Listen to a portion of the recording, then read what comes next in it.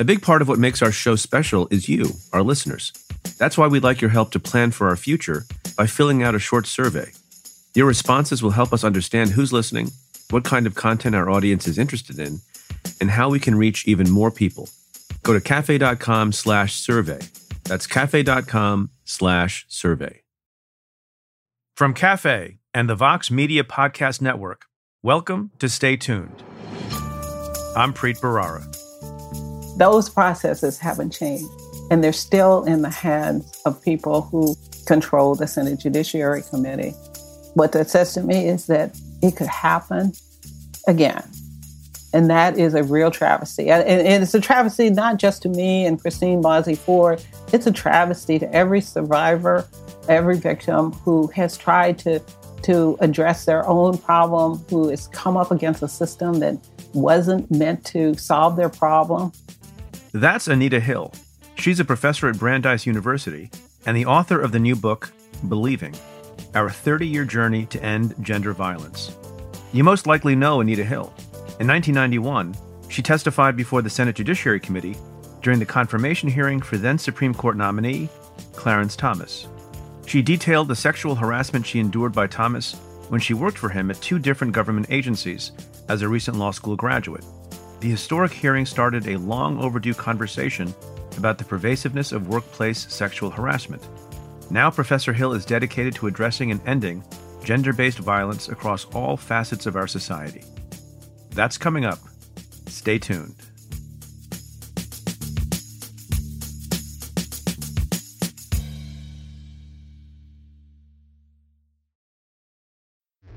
Support for this podcast comes from Planned Parenthood. It's hard to imagine a world where we leave future generations with fewer rights and freedoms. Since the Supreme Court's decision to overturn Roe v. Wade, politicians in nearly every state have introduced bills aimed at blocking people from getting the essential sexual and reproductive care they need, including abortion. Planned Parenthood believes everyone deserves access to care, and with supporters like you, they can reclaim our rights and protect and expand access to abortion care. Visit PlannedParenthood.org/future to learn more and support their cause. I'm Dahlia Lithwick, and I'm host of Amicus, Slate's podcast about the law and the U.S. Supreme Court. We are shifting into high gear, coming at you weekly with the context you need to understand the rapidly changing legal landscape. The many trials of Donald J. Trump, judicial ethics, arguments and opinions at SCOTUS. We are tackling the big legal news with clarity and insight every single week. New Amicus episodes every Saturday, wherever you listen. Before I get to your questions, I just wanted to remind folks to sign up for the Cafe Brief, our free weekly newsletter. It features articles that analyze issues at the intersection of law, history, and policy, including every week an essay by Elie Honig, and our newest project, Office Hours, a series of conversations with experts that explore undercovered topics.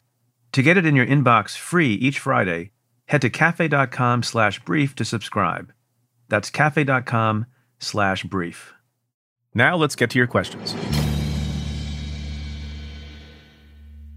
So there are a lot of swirling, urgent questions about what kinds of information, in terms of testimony and documents, the 1-6 committee is going to be able to get. Lots of stuff is being objected to. Some people are defying subpoenas, and there is litigation on a number of fronts. So I've gotten a lot of questions about that, but the thing that happened most recently this week, I have a question on. This is an email from Mia who says, Federal Judge Tanya Chutkan ruled that the House Select Committee should have access to records from Trump's presidency regarding January 6th. Trump has already appealed. What do you make of the decision, and where do you think things will progress from here? So on Tuesday night, pretty late on Tuesday evening, that judge issued a ruling, which was much anticipated, a long, I think definitely supported, 39-page opinion, basically giving the Select Committee everything it wants. I think it's very soundly reasoned, and it makes a number of points that we've been talking about on the show for a number of weeks now. One, on the question of whether or not Trump can stop documents from being released by the National Archives, Trump is really not in a position to make that call. Biden, not because he's Joe Biden, but because he's the sitting president of the United States, is in the best position. She agreed with the committee's arguments on that score. Executive privilege and other related privileges are the province of the office of the presidency, not any particular named president.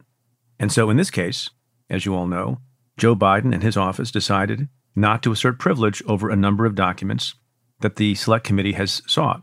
And the judge says that is owed a tremendous amount of deference.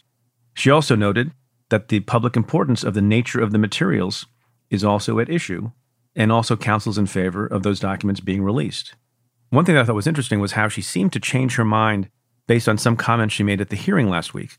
You may recall, or you may have read, that the judge was pretty much on board with the Select Committee's requests, but with respect to some materials, she thought they were very overbroad, because the committee was seeking not only communications and documents relating to the exact events of January 6th and the days leading up to January 6th, but also some documents including polling materials going back many, many months prior to the summer of 2020.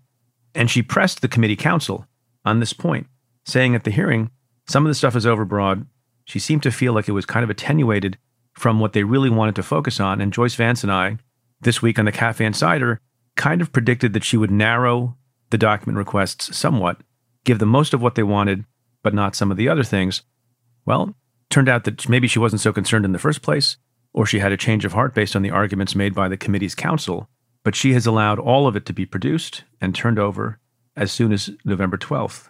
One of the reasons that is so, and one of the reasons for her overall ruling that these documents should be produced, was that the Select Committee has broad discretion and has broad authority and has a duly authorized legislative purpose, namely to figure out what laws need to be amended or changed or repealed in connection with protecting the Capitol itself. One other note I'll make about the opinion, often it's the case that controversies turn on very technical analyses of law or statute, and it can be hard for lay people to follow. But sometimes judges speak with great clarity. And she said this, and it's been much quoted in the couple of days since the opinion came out, quote, "Presidents are not kings, and plaintiff is not president," end quote. And the plaintiff, of course, is Donald Trump. That's an example of a judge speaking not only to the particular litigants in the case, but a judge speaking to the public and for history. Now, minutes after the ruling came on Tuesday, very predictably and understandably, the Trump team appealed. So, as we've said before, the default here is that if no judge or court intervenes, the first tranche of documents gets released on Friday, November 12th. It's not all the documents, but the first set of documents. I've been discussing the possibility of the appeals court intervening and issuing a stay so that that doesn't happen on November 12th. And there's some debate among my friends, Joyce and I, and some others.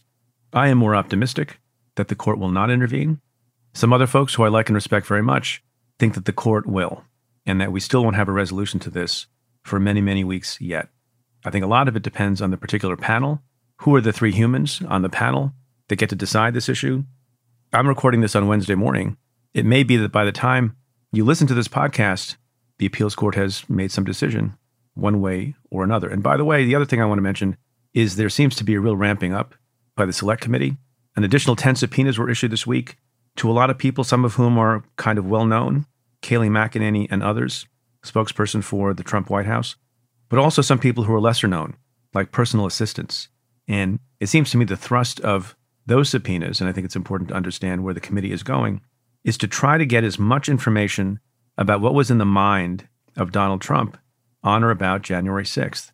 Some of the witnesses who have been subpoenaed in this last round are people who had direct communications with Donald Trump on the 4th, the 5th, the 6th, or, in the case of the personal assistants, were in a position to hear or overhear conversations and communications with Trump and other folks. And I think that's one of the most important parts of this exercise, is to find out to what degree Trump wanted the insurrection to happen, wanted to overturn the election, was directing other people to do so.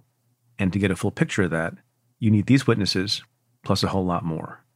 And by the way, the backdrop to all of this is there is a ticking clock. The Select Committee is properly constituted, has some Republican members on it who are now estranged from their own party, but they're Republican nonetheless. And part of the frustration you're hearing on the part of folks, outside observers, and also some insiders, is a worry that the committee won't get its work done before it's disbanded if, a year from now, the Republicans take back the House. Their first order of business, under Kevin McCarthy or anyone else, will be to shut down the Select Committee. And so if you have protracted court battles and you have a lot of defiance of subpoenas like Steve Bannon is doing, and you don't get resolution of that, and you don't get the documents to fill in the blanks, we're not going to get the transparency that we need. We're not going to get the information and truth that we deserve.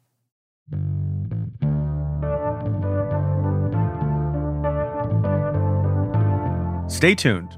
There's more coming up after this.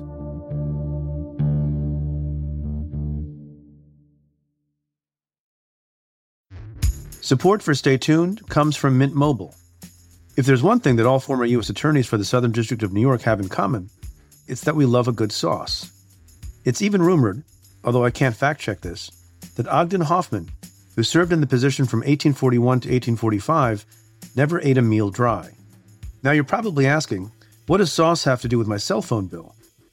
It's because Mint Mobile's secret sauce is that they sell all of their wireless services online. They cut out the cost of retail stores and pass those sweet savings directly to you. For a limited time, their premium wireless plans are just $15 a month when you purchase a 3-month plan. To get the new customer offer and your new 3-month unlimited wireless plan for just $15 a month, you can go to mintmobile.com/Preet. That's mintmobile.com/Preet. Cut your wireless bill to $15 a month at mintmobile.com/Preet. $45 upfront payment required, equivalent to $15 a month. New customers on first 3-month plan only. Speed slower above 40 gigabytes on an unlimited plan. Additional taxes, fees, and restrictions apply. See Mint Mobile for details.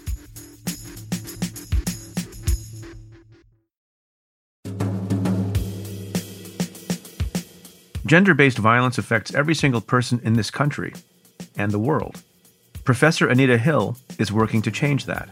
Since her 1991 testimony about the sexual harassment she endured while working for now Supreme Court Justice Clarence Thomas, Hill has been at the forefront of the fight for gender equality. And this fight is as urgent as it's ever been.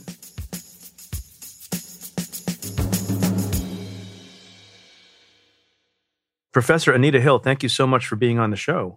It's a pleasure. So you have this new book. Congratulations. It's a very good read, but also a very important read. It's called Believing: Our 30-Year Journey to End Gender Violence. Now, of course, we're going to talk a lot about gender violence, your work on it.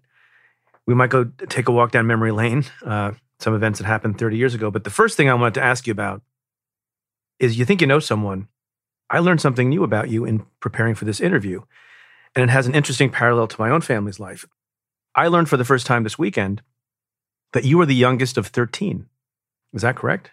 That is correct. The reason I mention it is my father is the oldest of 13. Oh. And so I've heard a lot of stories about what that was like. Could you give, because I find it fascinating. My father, of course, then only had 2. But what's it like having 12 siblings?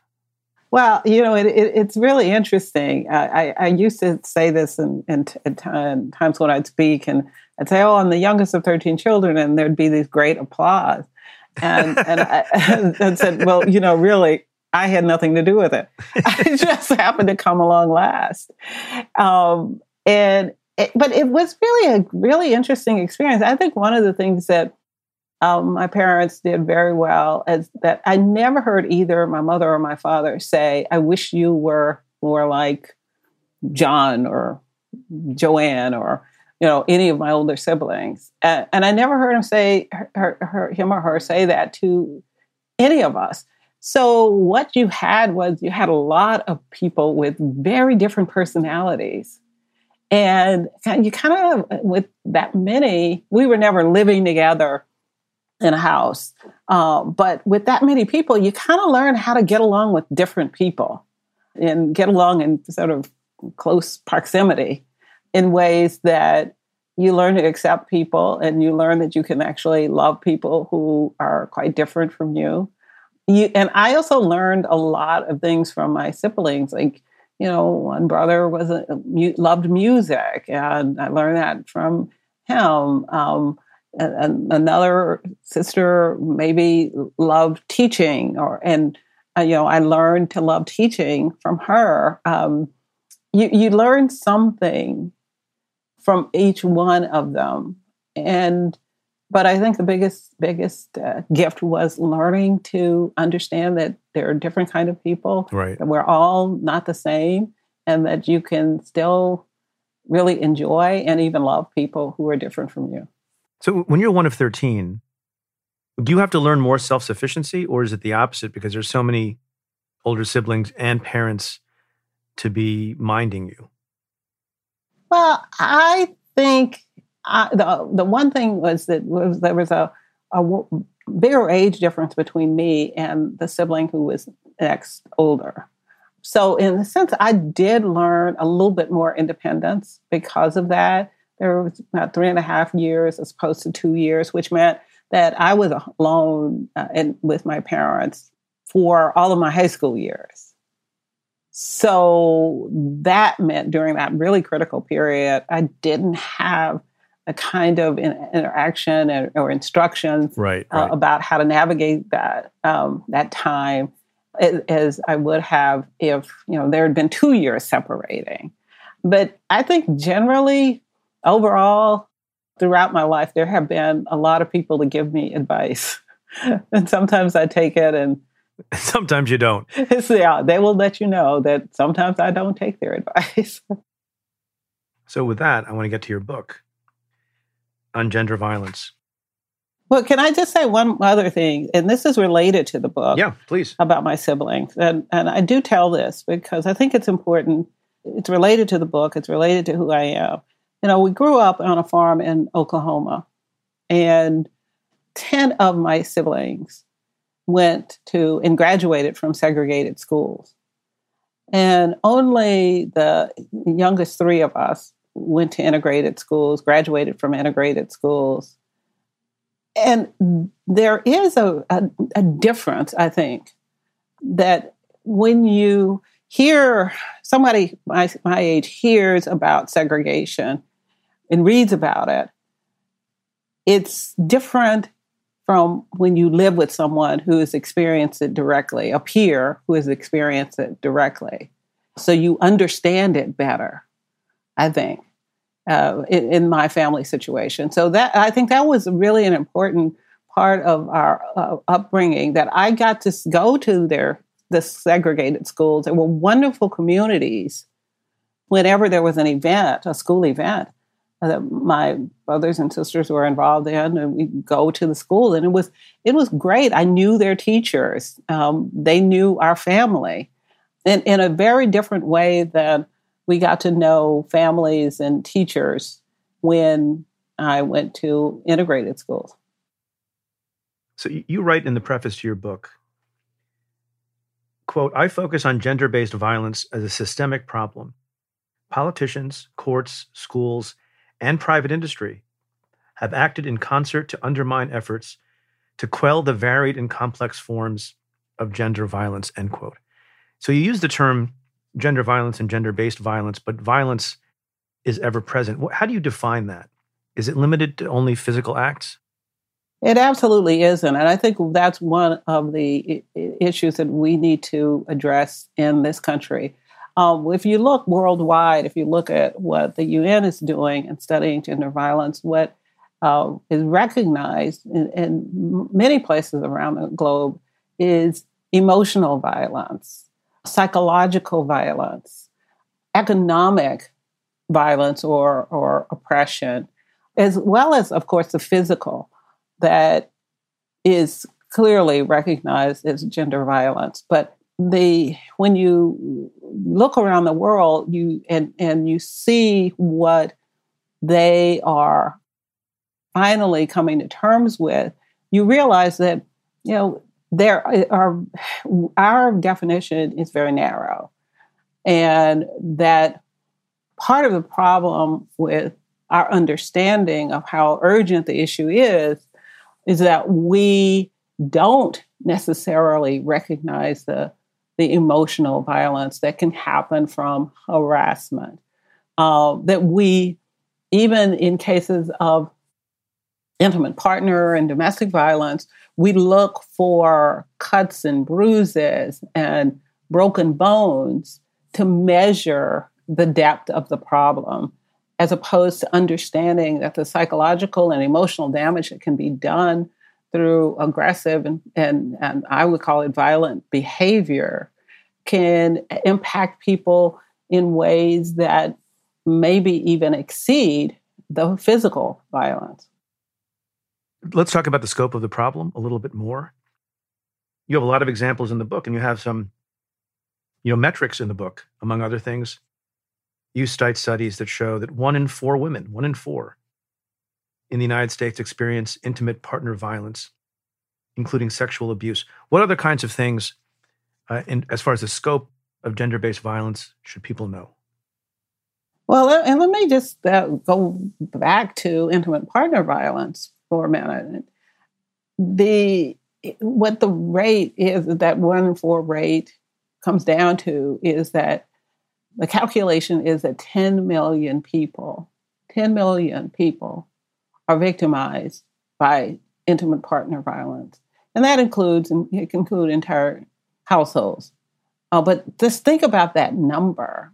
I think I calculated it was the population of 3 states and Oklahoma, Arkansas, and Missouri all put together.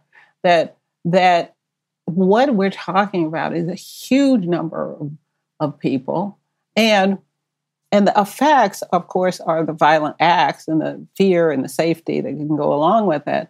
But what we also know is that a third, or over a third, 38% of those people will become homeless. So the impact is not just on the health and physical well-being. Impact can be on housing. It can be economic security. It can be food security.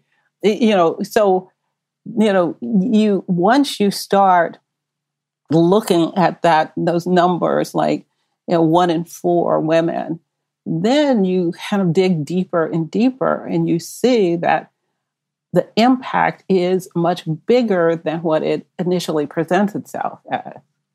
So that we can get away from this idea that the harm is to individuals and start to see it as harms to families, to communities, and to our economy, in terms of what is lost because the victims and survivors are unable to work, go to school in many instances. It's harmful in terms of the cost of health, providing for health needs and well-being of individuals.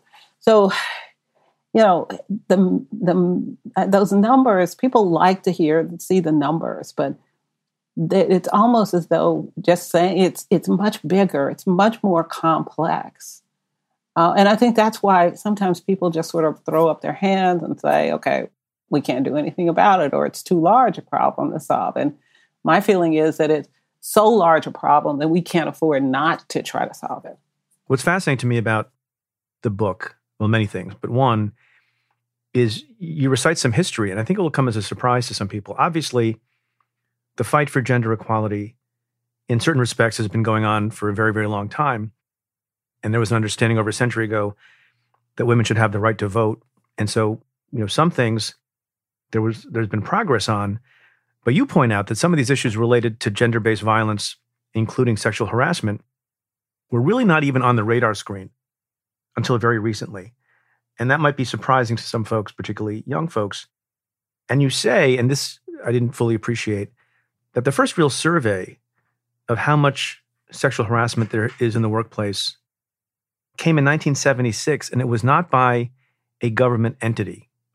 Can you address that? Yes, it was a survey done by Red Book magazine. A magazine. And I'm told, and I don't know the entire history of women's magazines, but that women's magazines were, in the 70s, they were the ones taking on this issue, the issue of what was going on with women. We know that women were starting to enter the workplace in numbers, record numbers, and consistently at that point. It wasn't like the wartime workplaces where women were a part of and then had to leave in the 50s. But this, in the 70s, women were really moving into workforces outside of the home. And these women's magazines that had been serving them wanted to know what impact that was going to have. Now, one would have thought that our government would be measuring something like that there would be an interest in knowing. But that interest only came afterwards.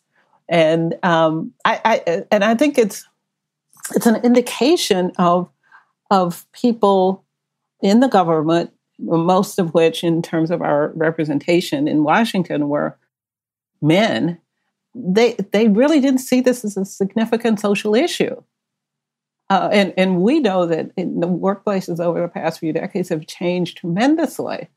And we also now know that the problem of sexual harassment in the workplace has been going on for, I don't know, forever, maybe. As long as there have been women in the workplace, right? As long as they've been in the workplace, this problem has been occurring. But that our government wasn't out front in attempting to address it, even though there had been a Civil Rights Act in 1964, in which contained protections against discrimination for women. But even though that is so, and I'm going to ask you to trace some of this legal history as well in a moment, in 1976, sexual harassment, including if an employer asked for sexual favors specifically and concretely in return for a promotion, that was not recognized as unlawful in 1976, right? Well, it was a developing theory. There were different organizations, movement organizations that were trying to move the issue. But it was not black letter law. By no means black letter law. As lawyers say. It was a concept that was being pursued, and not by the courts. That had to be fought for by advocates, and it took some time for that theory to be adopted. And what's fascinating to me also, I keep saying that because there's a lot that's fascinating in here. You take pains to talk about some of the early cases where judges were being presented the theory of sexual harassment as discrimination under the 1964 law and maybe other statutes as well. And I found one to be stunning because it's not that long ago. There's a judge who was presiding over a case in which the victim was the subject and target of verbal and physical abuse of a sexual nature. You may remember more of the facts than I do from reading about it in your book. And you write about that judge's decision, denying relief. Quote, invoking the biological inevitability of sexual harassment, Frye concluded, and this is a quote from the judge, quote, the only sure way an employer could avoid such charges would be to have employees who were asexual, end quote.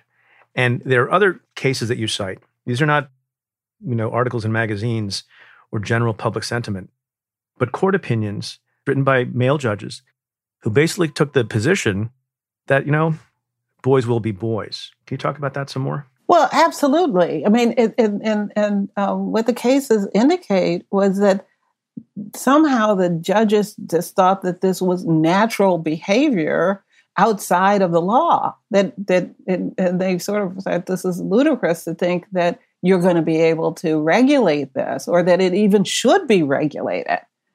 And so I think that's the thing this is fairly recent. This is in the 70s. I think that's the thing that is really sort of distressing in some ways, but we have come a long way. We've come a long way. It's been a hard battle to get there, but there still is this tendency to give sort of these cultural excuses or cultural cover for violations of people's civil rights. And you also know that I talk about Spotswood Robinson. I was going to come to him next. Okay, well. No, go ahead. To me, he is one of the unsung heroes because his peers, the people who were appointed to the bench in relatively the same time, were all saying one of two things. One, this is natural behavior, and therefore it's culturally acceptable. It should not be prevented by the law. Or they were saying, we have to protect corporations because the nature of this is such that there will be a whole lot of lawsuits. And corporations or employers shouldn't be responsible for this kind of behavior because it's quote unquote natural. And Justice Robinson was an African American who, before he got appointed to the bench, had represented Black plaintiffs in race discrimination cases in the South. And it was the analogy between the kinds of excuses that were given for race discrimination and the kinds of excuses that were given for this behavior toward women, harassing and extortion of sex. This analogy allowed him to begin to build the legal theory in the court to say very clearly that sexual harassment is a violation of an individual's civil rights. When other judges were saying, no, it's natural, or there's too much of this, we have to protect corporations, his position was that women deserve the kind of protection against gender discrimination that we were beginning to afford people of color against race discrimination. And that was what the law intended, and that's what the law should be doing. And, I like the story because of two reasons. One, we're starting to finally get it right in terms of gender discrimination. But I also like it because I think it's important for us to link the whole history of anti-discrimination law and civil rights protection and understand that because of the language of the law, Civil Rights Act and Title VII in particular, we've got to understand that it was meant to be a very inclusive law, a progressive law. It was meant to undermine, cultural myths and tropes and biases. It was meant to upturn all of those things and not to accommodate them because, of course, that's the way we've been thinking forever. And I think we have lost that. I think we've actually lost that sense that, this law was here to not only change behavior, but to really interrogate the cultures which have allowed those behaviors and allowed courts to be complicit with these violations. Your discussion of the judges is interesting for a number of reasons, but when you talk about Judge Robinson, who began to accept and develop these theories in court, you say that the plaintiff in that particular case, quote, could not have had a better judge than Robinson, end quote. And you spend time talking about the earlier judges and their backgrounds as white men. It is controversial in some circles to suggest that the identity, background, ethnicity of judges matter because they just call balls and strikes. How is your view about the importance of the particular identity of a judge as far as dispensing justice is? How has that changed over time? And what would you say to people who say, judges are basically fungible? Judges are human. And what I think we need to recognize that in addition to identity, background, there are experiences. And Spotswood Robinson was one example, but I have, I've seen over and over, whether they're lawyers or practicing lawyers or judges in this area, that it's not only identity, it's also experience and their understanding of the purpose of the law. That whether they understand the law as a way to really be progressive and to change the way we interact in ways that actually protect the rights of individuals, or whether they see the law as really as a way to balance or to maintain a certain power balance that will, in many cases, favor powerful corporations or wealthy individuals. And so I think, I don't know that I would say, identity is enough. Just pick a woman judge But it's not unimportant. It's not unimportant because identity still in this country, it can very well shape experiences. But it's not everything, and I'm sure that we'll talk about it in a moment. Yeah. And that principle can be embodied in the name Clarence Thomas. Well, absolutely. And I'm no expert on Clarence Thomas. I often get asked, well, what do you think of his jurisprudence? And for that, I would say, well, ask somebody like Paul Butler, who really does study his jurisprudence. He's at Georgetown. And it is very, very well informed.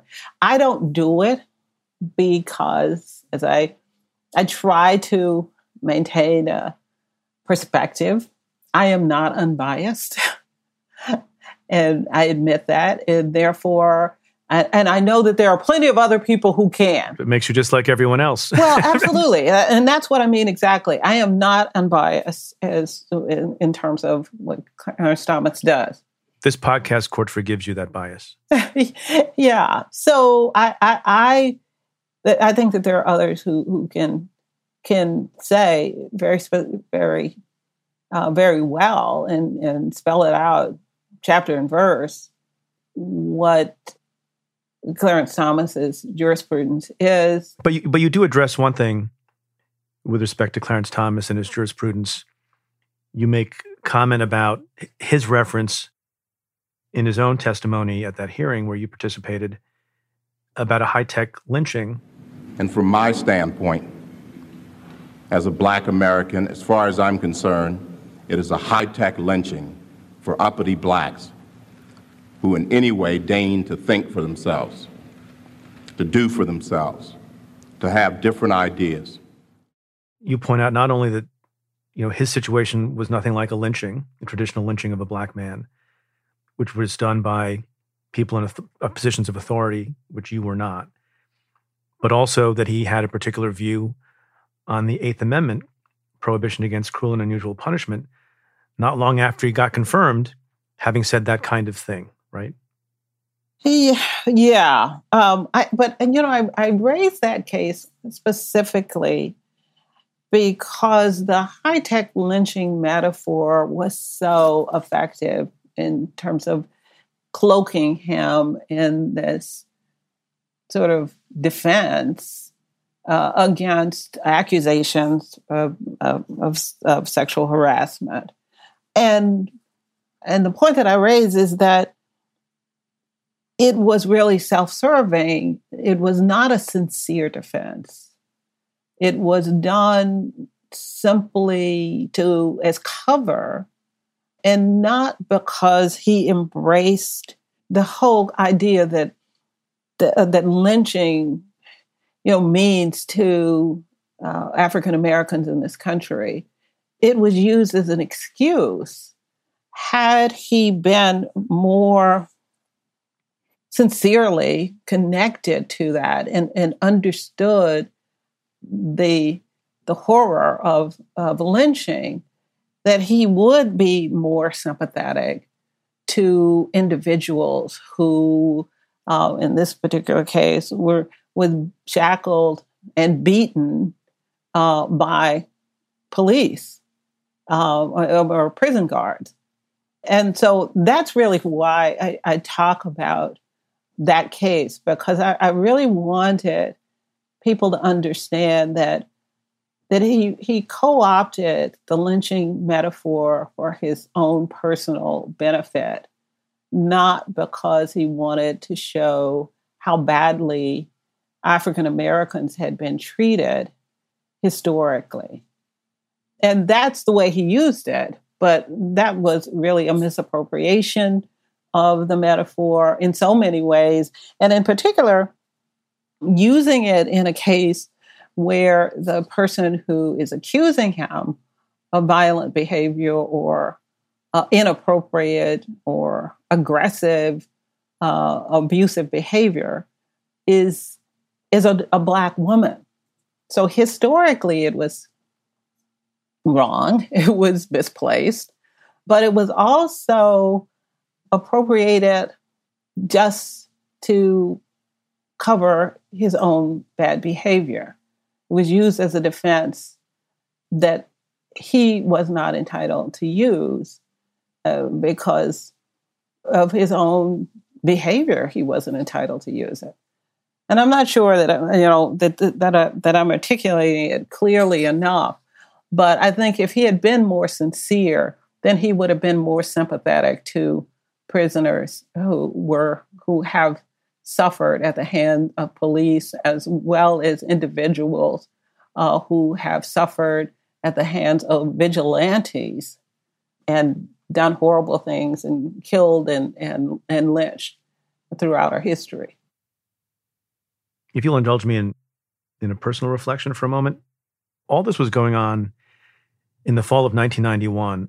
I was a second-year law student at Columbia Law School. We did not have a television. We did not have access to the internet at that time.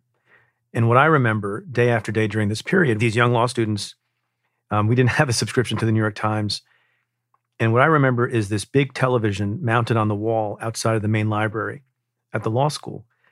And in between classes, and I imagine some people were skipping classes, there were dozens of students gathered underneath that television, watching your testimony, watching Clarence Thomas's statements, watching the questioning of the senators. And, it was a riveting thing. And some of it was difficult to watch. It took a long time to process what happened. My first question about that is, when Clarence Thomas gave his statement about the high-tech lynching, were you watching that live? Did you hear about it later? Did you just read the testimony? And what was your reaction as a person as you heard it or read it? Well, I was watching it live. I watched the hearings after I left the witness stand. I went back to my hotel room and I was watching everything. Did you ever think about switching it off or no? It was too important. I really knew I needed to face what was being said, because even at that point, even after I had testified, I knew that this was not going to go away, and that I needed to really inform myself firsthand and have enough courage to just watch it and listen to it and to see how the Senate Judiciary Committee members were reacting. And, it was, I knew at the moment that there would not be a challenge to Clarence Thomas. Because when you think about those senators, what you haven't said and what people who weren't born might not know was that they were all white, all male.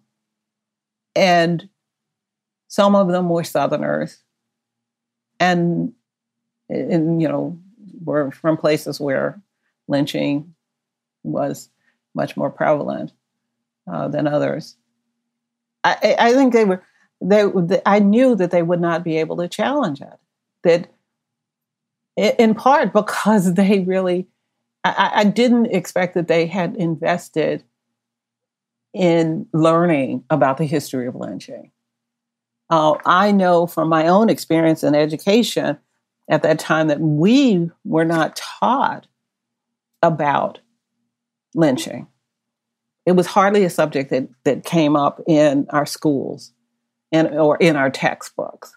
And so I knew that they would not feel that they had any authority to challenge him, or that they might be fearful of trying to challenge him because, he was so clear and showing his disdain for the body that he was sitting before.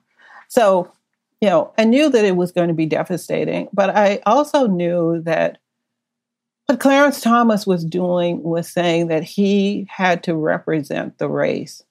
he was entitled to represent the race. His experience was entitled to be understood and heard. Whereas mine as an African-American woman, and there is a history of abuse of African-American women, my experience was not entitled to be recognized, even if his was contrived for the situation, for his own protection against behavior that he had done. Who did you think, if anyone, that you were representing? Well, I was representing myself, honestly. But anything broad, but a broader group than that, or in hindsight, I mean, you have come to represent a lot of things and a lot of people based on your courageous testimony. What were you thinking about that at the time? But at the time, when I went and I testified,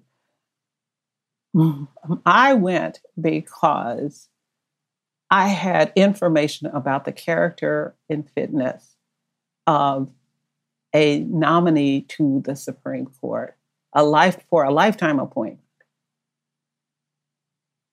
I represented myself.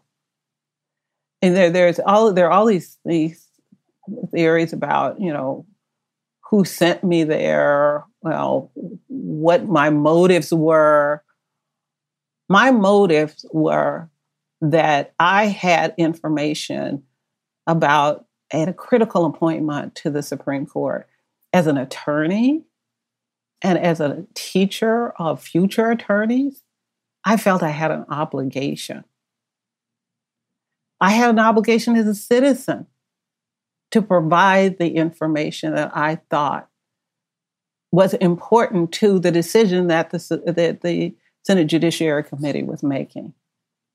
Now, since then, and with the way the hearing unfolded, it became clear that when the public heard my testimony, I began to represent more than one individual's experience. And the way I found that out was because I started to hear from victims and survivors almost immediately after my testimony. And what were they saying to you?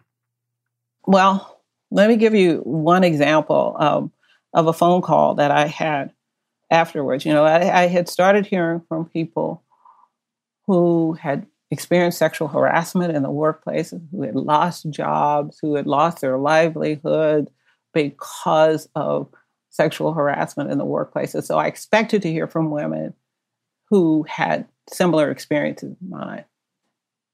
But this call was different. And it was a call that I got in the afternoon. I was back in Oklahoma, sitting in my office, and the phone rang. And I had gotten a lot of negative calls at that point. And I didn't know what to expect whenever I picked up the phone. I picked up the phone, and on the other end was a man. And the first thing that he said to me was, "You've opened a whole can of worms." And instinctively, I wanted to hang up the phone. I braced myself. Let's just say it there. I braced myself for what was coming next because I had been insulted in so many different ways after the hearing. But he said to me then, he started to describe his experience with trying to tell his parents that a relative was sexually abusing him when he was a child. And that he talked about how his parents dismissed him and took the side of the relative who was his abuser. And he said it reminded him of when he saw my testimony, when he saw the Senate Judiciary Committee hearing, it reminded him of what he had faced as a child, trying to come forward, trying to complain, trying to protect himself and to look to the people he trusted to protect him. And it was at that point when I knew that the issues that I had raised, the whole can of worms that he talked about, that the issues were bigger than sexual harassment. And since then, I've heard from people who have experienced domestic violence, A woman in Kansas City told me at a book signing, she came up to me, and the first thing she said was, "I left my husband because of you." And we both sort of laughed. And she said she was in a relationship that was an abusive relationship with her husband. And watching the hearings, she knew that she was going to have to take the brave step of getting out of that marriage. And she did. And she was successful. And she had family and friends who supported her. And she was happy to report that to me. But I also know that, those stories, I've gotten thousands of letters and I continue, I'm getting more and more stories even now. And that those are really just the tip of the iceberg. On the other side of the coin, you got a lot of negative letters too. What were they like, and what was their beef, and how did you react to those? Well, they were angry, they were hostile, they were violent, emotionally. The kind of language they used, the kind of threats that I got, that I knew I didn't deserve, but they still had an impact on my sense of safety, the safety of my family. I remember one day I had a bomb threat at my home, and my mother was there. My mother was about 80 years old at the time. My sister was there with her children, and I got a call that there was a bomb threat to my home. And so you go through that. And of course, you question whether you should, I never questioned whether I should have come forward. And the only regret that I have is that so many people were hurt. Friends of mine lost jobs. People left their jobs because the situation was so hostile to them that they wanted to move on. Those are the things that I do regret. I don't regret having testified.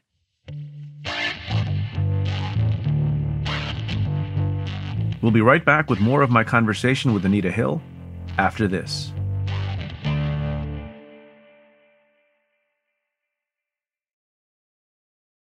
Do you ever think to yourself, gosh, I was so young. You were all of 35 in 1991, am I right?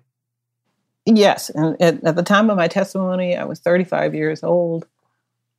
I think I'm just thankful that I wasn't 25 years old. I was young, but I wasn't 25 years old. And I wasn't to me, as a law student at 23, I thought all of you people were very old. I know. Because from the perspective of a law student, I know I teach law at NYU Law School, and I know that they all think I'm ancient. I know, they do. And in some ways, when they tell me, they're right. They are not right. Because, they are young. But at 35, it wasn't like when I was 25 years old or just experiencing the problem. I really feel like I made the decision as a 35-year-old in ways that I couldn't have made when I was 25 years old to file a complaint. Well, A, because there wasn't really any clear path for me to do so. And B, because at the time when this was happening, I was younger, and the system wasn't set up for me. And the culture in Washington, D.C. wasn't set up for me to be heard. Well, let me talk about that for a second, because I watched all the hearings back then, and I've obviously, read about accounts since.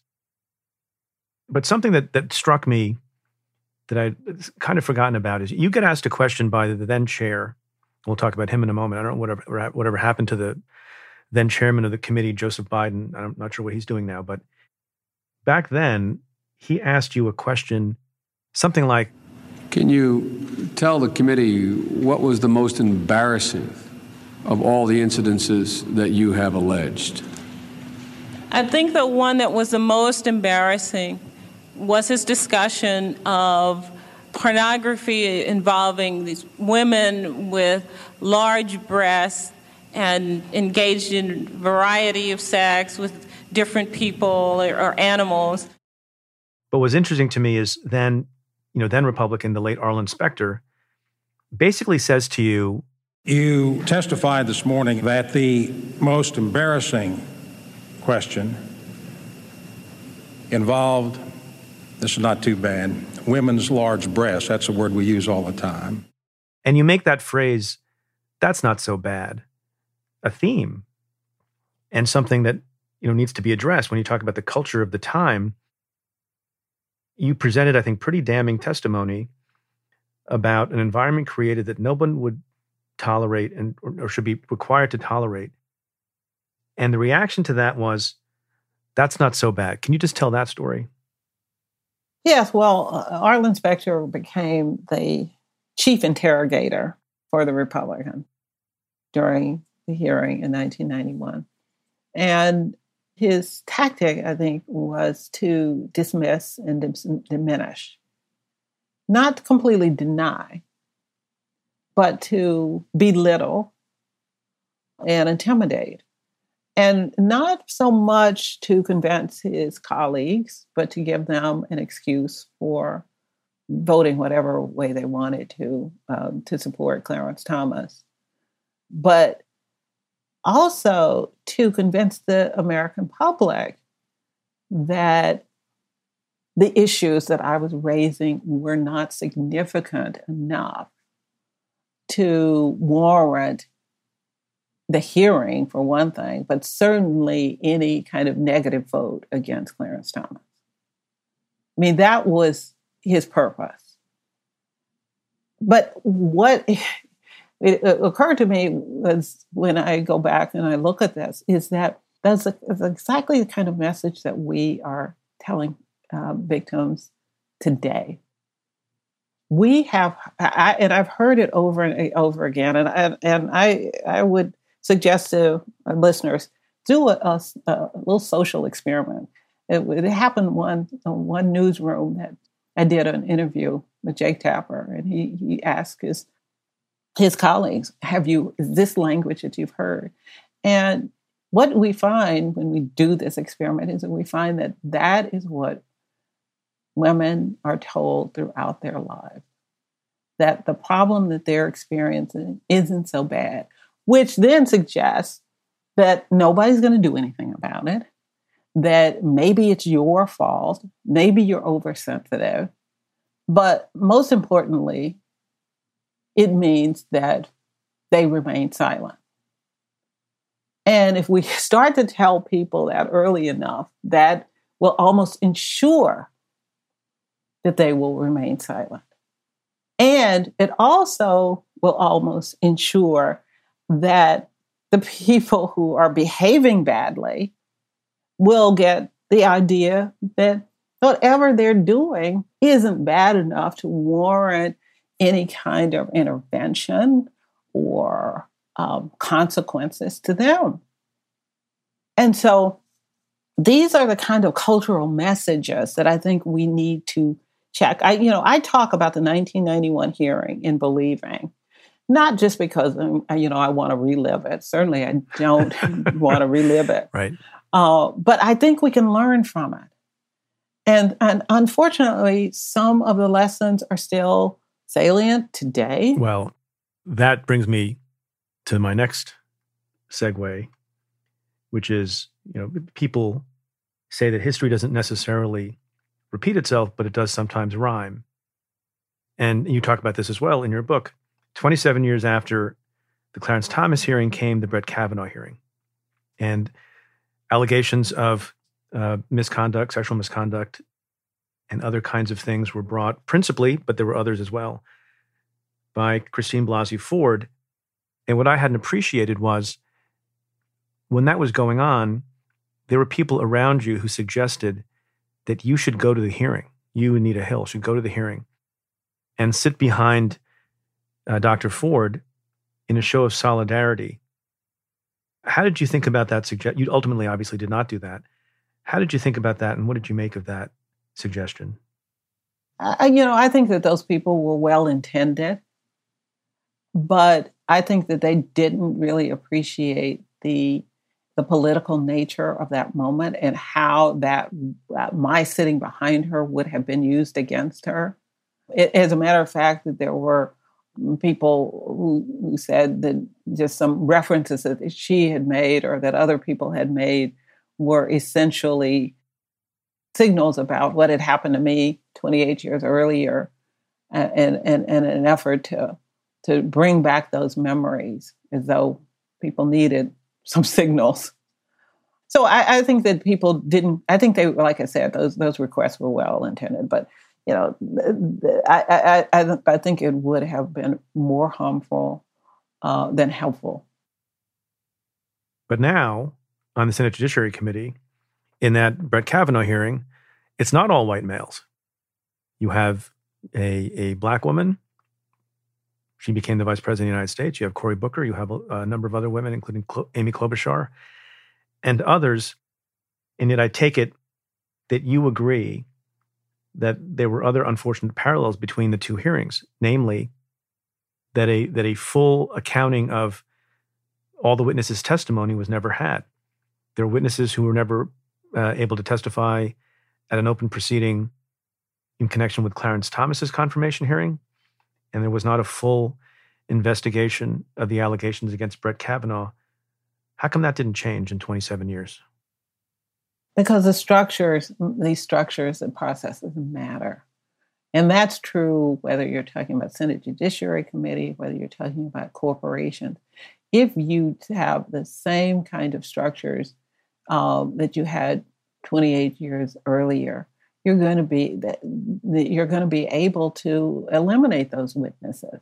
You're going to be able to get away with, if you're an elected official, you're going to be able to get away with not calling expert witnesses. You're going to be able to get away with sort of manipulating the purpose of the hearing from that of evaluating the character and fitness of a nominee to a hearing on whether or not a sexual assault or a sexual harassment was actually proven. And that has not changed. And as far as I know, the process hasn't been improved. We still, if someone comes forward and they have information about a nominee today, we don't know that there will be any different outcome because we don't know if the process is any different. We don't know if that person who has information has a place where they can go. We don't know that they will have a complete investigation, especially we know that the Blasey Ford situation, the investigation was truncated and limited by the president, the individual who had a vested interest in making sure that the nominee was confirmed. So we don't know that anything has changed. And we do in terms of the process. I mean, I'll back up a little bit. What we need to start thinking about is that there are three components of gender-based violence. There's the behavior, there's the culture that is often complicit, that is often condoning of the bad behavior, and then there are the processes that very often fail into anyone coming forward and complaining. We know that the behavior hasn't changed. We are more aware of the behavior now. And I think that was true in 2018, that the public was more aware of the behavior. And even perhaps the members of the Senate Judiciary Committee had a better understanding of the problem of gender violence. But one thing that had not changed was a practice and procedure that allowed people with an interest in a specific outcome, like the confirmation of the nominee, to control that, all of the investigation, all of the burdens of proof, all of the witnesses, the number of witnesses who would be called and who wouldn't be called. Those processes haven't changed. And they're still in the hands of people who control the Senate Judiciary Committee. And I think that what that says to me is that it could happen again. It could happen again. And that is a real travesty. And it's a travesty not just to me and Christine Blasey Ford. It's a travesty to every survivor, every victim who has tried to address their own problem, who has come up against a system that wasn't meant to solve their problem. It happened really to people who have lost trust in the court because of witnessing 1991 and 2018. And it has happened really to the public who has lost confidence in their elected officials. You write a bit about this, and we haven't had a chance to talk about it, the overlap of misogyny and racism.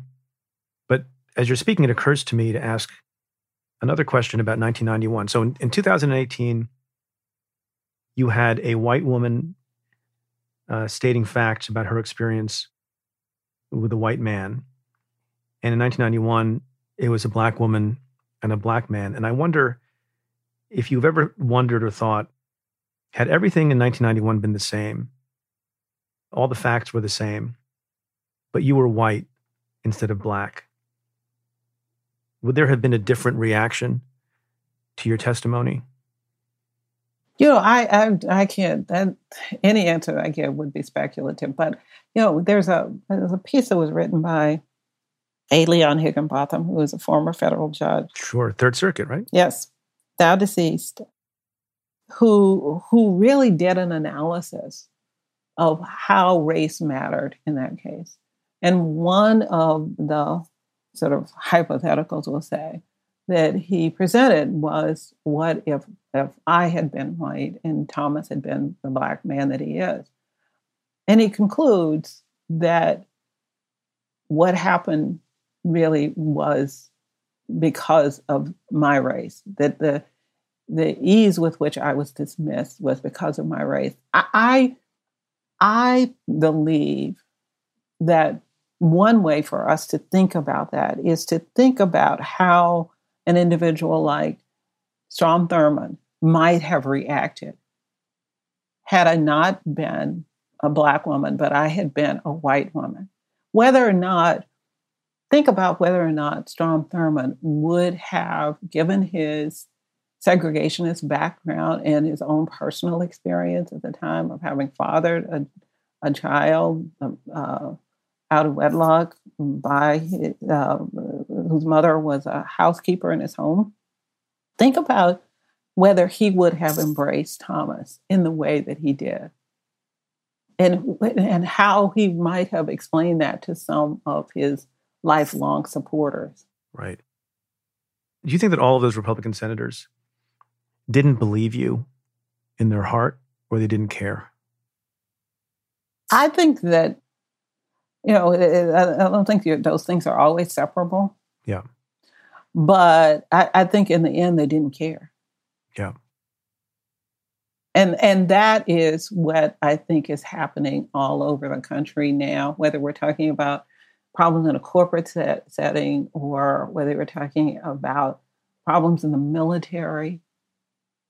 It's that the value that they're putting on the victims is outweighed by so many other of their interests, the political interest or the interest in maintaining command, or in cases of universities, the interest that's, and I think it's misplaced interest in maintaining institutional reputation. So they hide behaviors or they attempt to keep them secret and do away with them without really a public hearing and a public understanding or a real acknowledgement of the harm that is being caused not only to their reputations, but to the very people who they're charged with serving. Joe Biden called to apologize. And I found it interesting. Well, first, it took a lot of years. You said, quote, "I wasn't emotionally invested in a Biden apology." And you say, "Fortunately, I wasn't emotionally invested in a Biden apology." What was your principal dissatisfaction with Joe Biden's conduct of the hearing? And was it a weird phone call to take? Well, my dissatisfaction with the hearing was one that he failed to call all of the witnesses who I didn't know, but who had similar experiences with Thomas. And that was important. And we know now that it takes, in some cases, scores of women coming forward before there's finally something done about it. Think about R. Kelly recently, Weinstein, Epstein, that's really a pattern of ignoring certain people or not calling them. And I think that's a tragedy. It does a dishonor and disservice to those witnesses who stepped up and were ready to testify. And it may, in fact, have kept others from coming forward as well. There are other things, but that's the one that sticks with me. Was it a weird call? It was a little strange. But, what's disappointing about it was that it wasn't forward looking. And that's, 1991 happened and a personal apology was certainly not something that I was expecting, but it was something that could have been meaningful, especially if it had been paired with a pledge to address the issues that still persist. And I think that is the part that was most disappointing, that I'm still looking for that leader who says gender-based violence, the evidence is in, it is clearly hurting all of us as a society. It's hurting our government, our trust in our institutions. It's hurting people in multiple ways. And I want to make it a priority to resolve this issue, to at least to begin the work that needs to be done at the level of the presidency. That was the disappointment. And, that's what I still am looking to hear. Are you optimistic? Sometimes the way I ask this question is, do you think the glass is half empty or half full? In some parts of your book, you say, look, this kind of conduct and this kind of issue is going to be with us. It's a question of controlling it and minimizing it. But you also have in your title, our 30-year journey to end gender violence. Do you think there's reason to be optimistic? Because the other point you make in the book, we haven't had time to get to it. I could ask you questions for 4 hours, is that we think of the younger generation as being very diverse and very open-minded. Some people use the word woke, although I don't really understand what that word means. And there's a lot of gender-based violence occurring, dramatic and significant among very young people. So how should we feel about the outlook? Well, first of all, you said, is the glass half empty or half full? We haven't measured the size of the glass yet. Okay, that's the first time I've heard that answer. So we don't know whether it's half empty or half full. I think that's one of the things that we need to do. We need to measure this problem. But even now, we talked about Red Book, even now, the government isn't doing enough to measure the harm that is being caused to individuals and to the economy from something even one part of the problem, gender-based violence, like the problem of sexual harassment. This is what I do know. I know that we know so much more now than we did 30 years ago. We've made, people aware of the problem. We've made people aware of the behavior. People have told their stories, and it's in many cases at great risk to themselves. So I know that we are a better position than we were. We've had research that's being done. Young people are expecting more, and that generational, advance, evolution that we thought was just going to happen naturally isn't going to happen, in part because the processes that we're sending them into are still pretty much the same, and so is some of the culture. But we are raising a generation to expect more. And that makes me very, very hopeful. People have invested their lives to this, and organizations have sprung up representing people who would have been completely marginalized, whose stories never would have been heard, whose complaints never would have found their way to court, but for these organizations. So that makes me hopeful. I know that change is difficult, but I also know that change doesn't need take a majority of people to happen. It just takes committed people to make it happen. Right. And I think we have so many more of those people who are committed to change.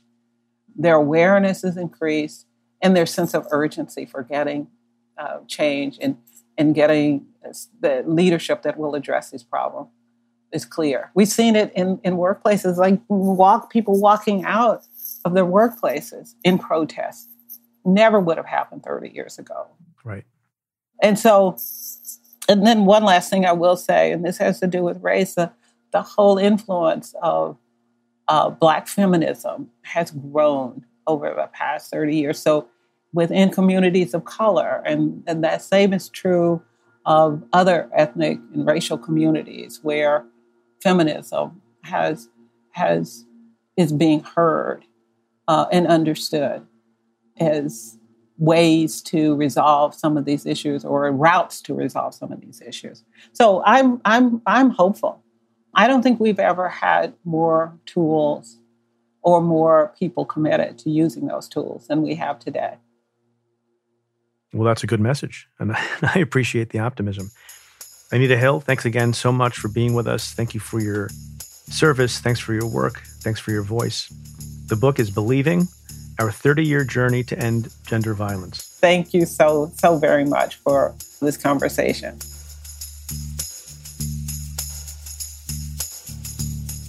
So I want to end the show this week to celebrate some exciting news with all of you. We have always been proud at Cafe to have hosts and contributors with a deep history of public service to our communities and to our country. Many of them have gone straight from Cafe, as you know, back into public service. There is, of course, my dear friend Ann Milgram, who is my co-host on the Cafe Insider podcast. She is now the administrator of the DEA, appointed by President Biden for that spot. There's another friend, Lisa Monaco, who co-hosted the national security podcast, United Security, before becoming the 39th Deputy Attorney General of the United States. There's John Carlin, who hosted the cybersecurity podcast, Cyberspace, before he joined the administration in the Deputy Attorney General's office. There's Vanita Gupta, who was one of my very first guests on Stay Tuned and has returned many times since. She currently serves in the number 3 position at the Department of Justice as the Associate Attorney General. And now I'm so excited to share that another former Cafe host has been nominated for an important job by President Joe Biden. Ken Weinstein, who is a former co-host of United Security along with Lisa Monaco, has now been nominated to lead the Department of Homeland Security's Intelligence Division. That's an important job. Ken is currently a partner at the law firm of Davis Polk and Wardwell, and he previously served as a D.C. U.S. Attorney and as the Homeland Security Advisor to President George Bush. He's also been a longtime friend and colleague of mine, and I wish him well. So congratulations to Ken and all of these smart, committed people who have been a part of the Cafe community. I'm proud to know you and work with you and call you friends. And thank you for all your service. Well, that's it for this episode of Stay Tuned. Thanks again to my guest, Professor Anita Hill. If you like what we do, rate and review the show on Apple Podcasts or wherever you listen. Every positive review helps new listeners find the show. Send me your questions about news, politics, and justice. Tweet them to me at Preet Bharara with the hashtag AskPreet. Or you can call and leave me a message at 669-247-7338. That's 669-24-PREET. Or you can send an email to letters@cafe.com. Stay Tuned is presented by Cafe and the Vox Media Podcast Network. The executive producer is Tamara Sepper. The technical director is David Tadashore. The senior producers are Adam Waller and Matthew Billy.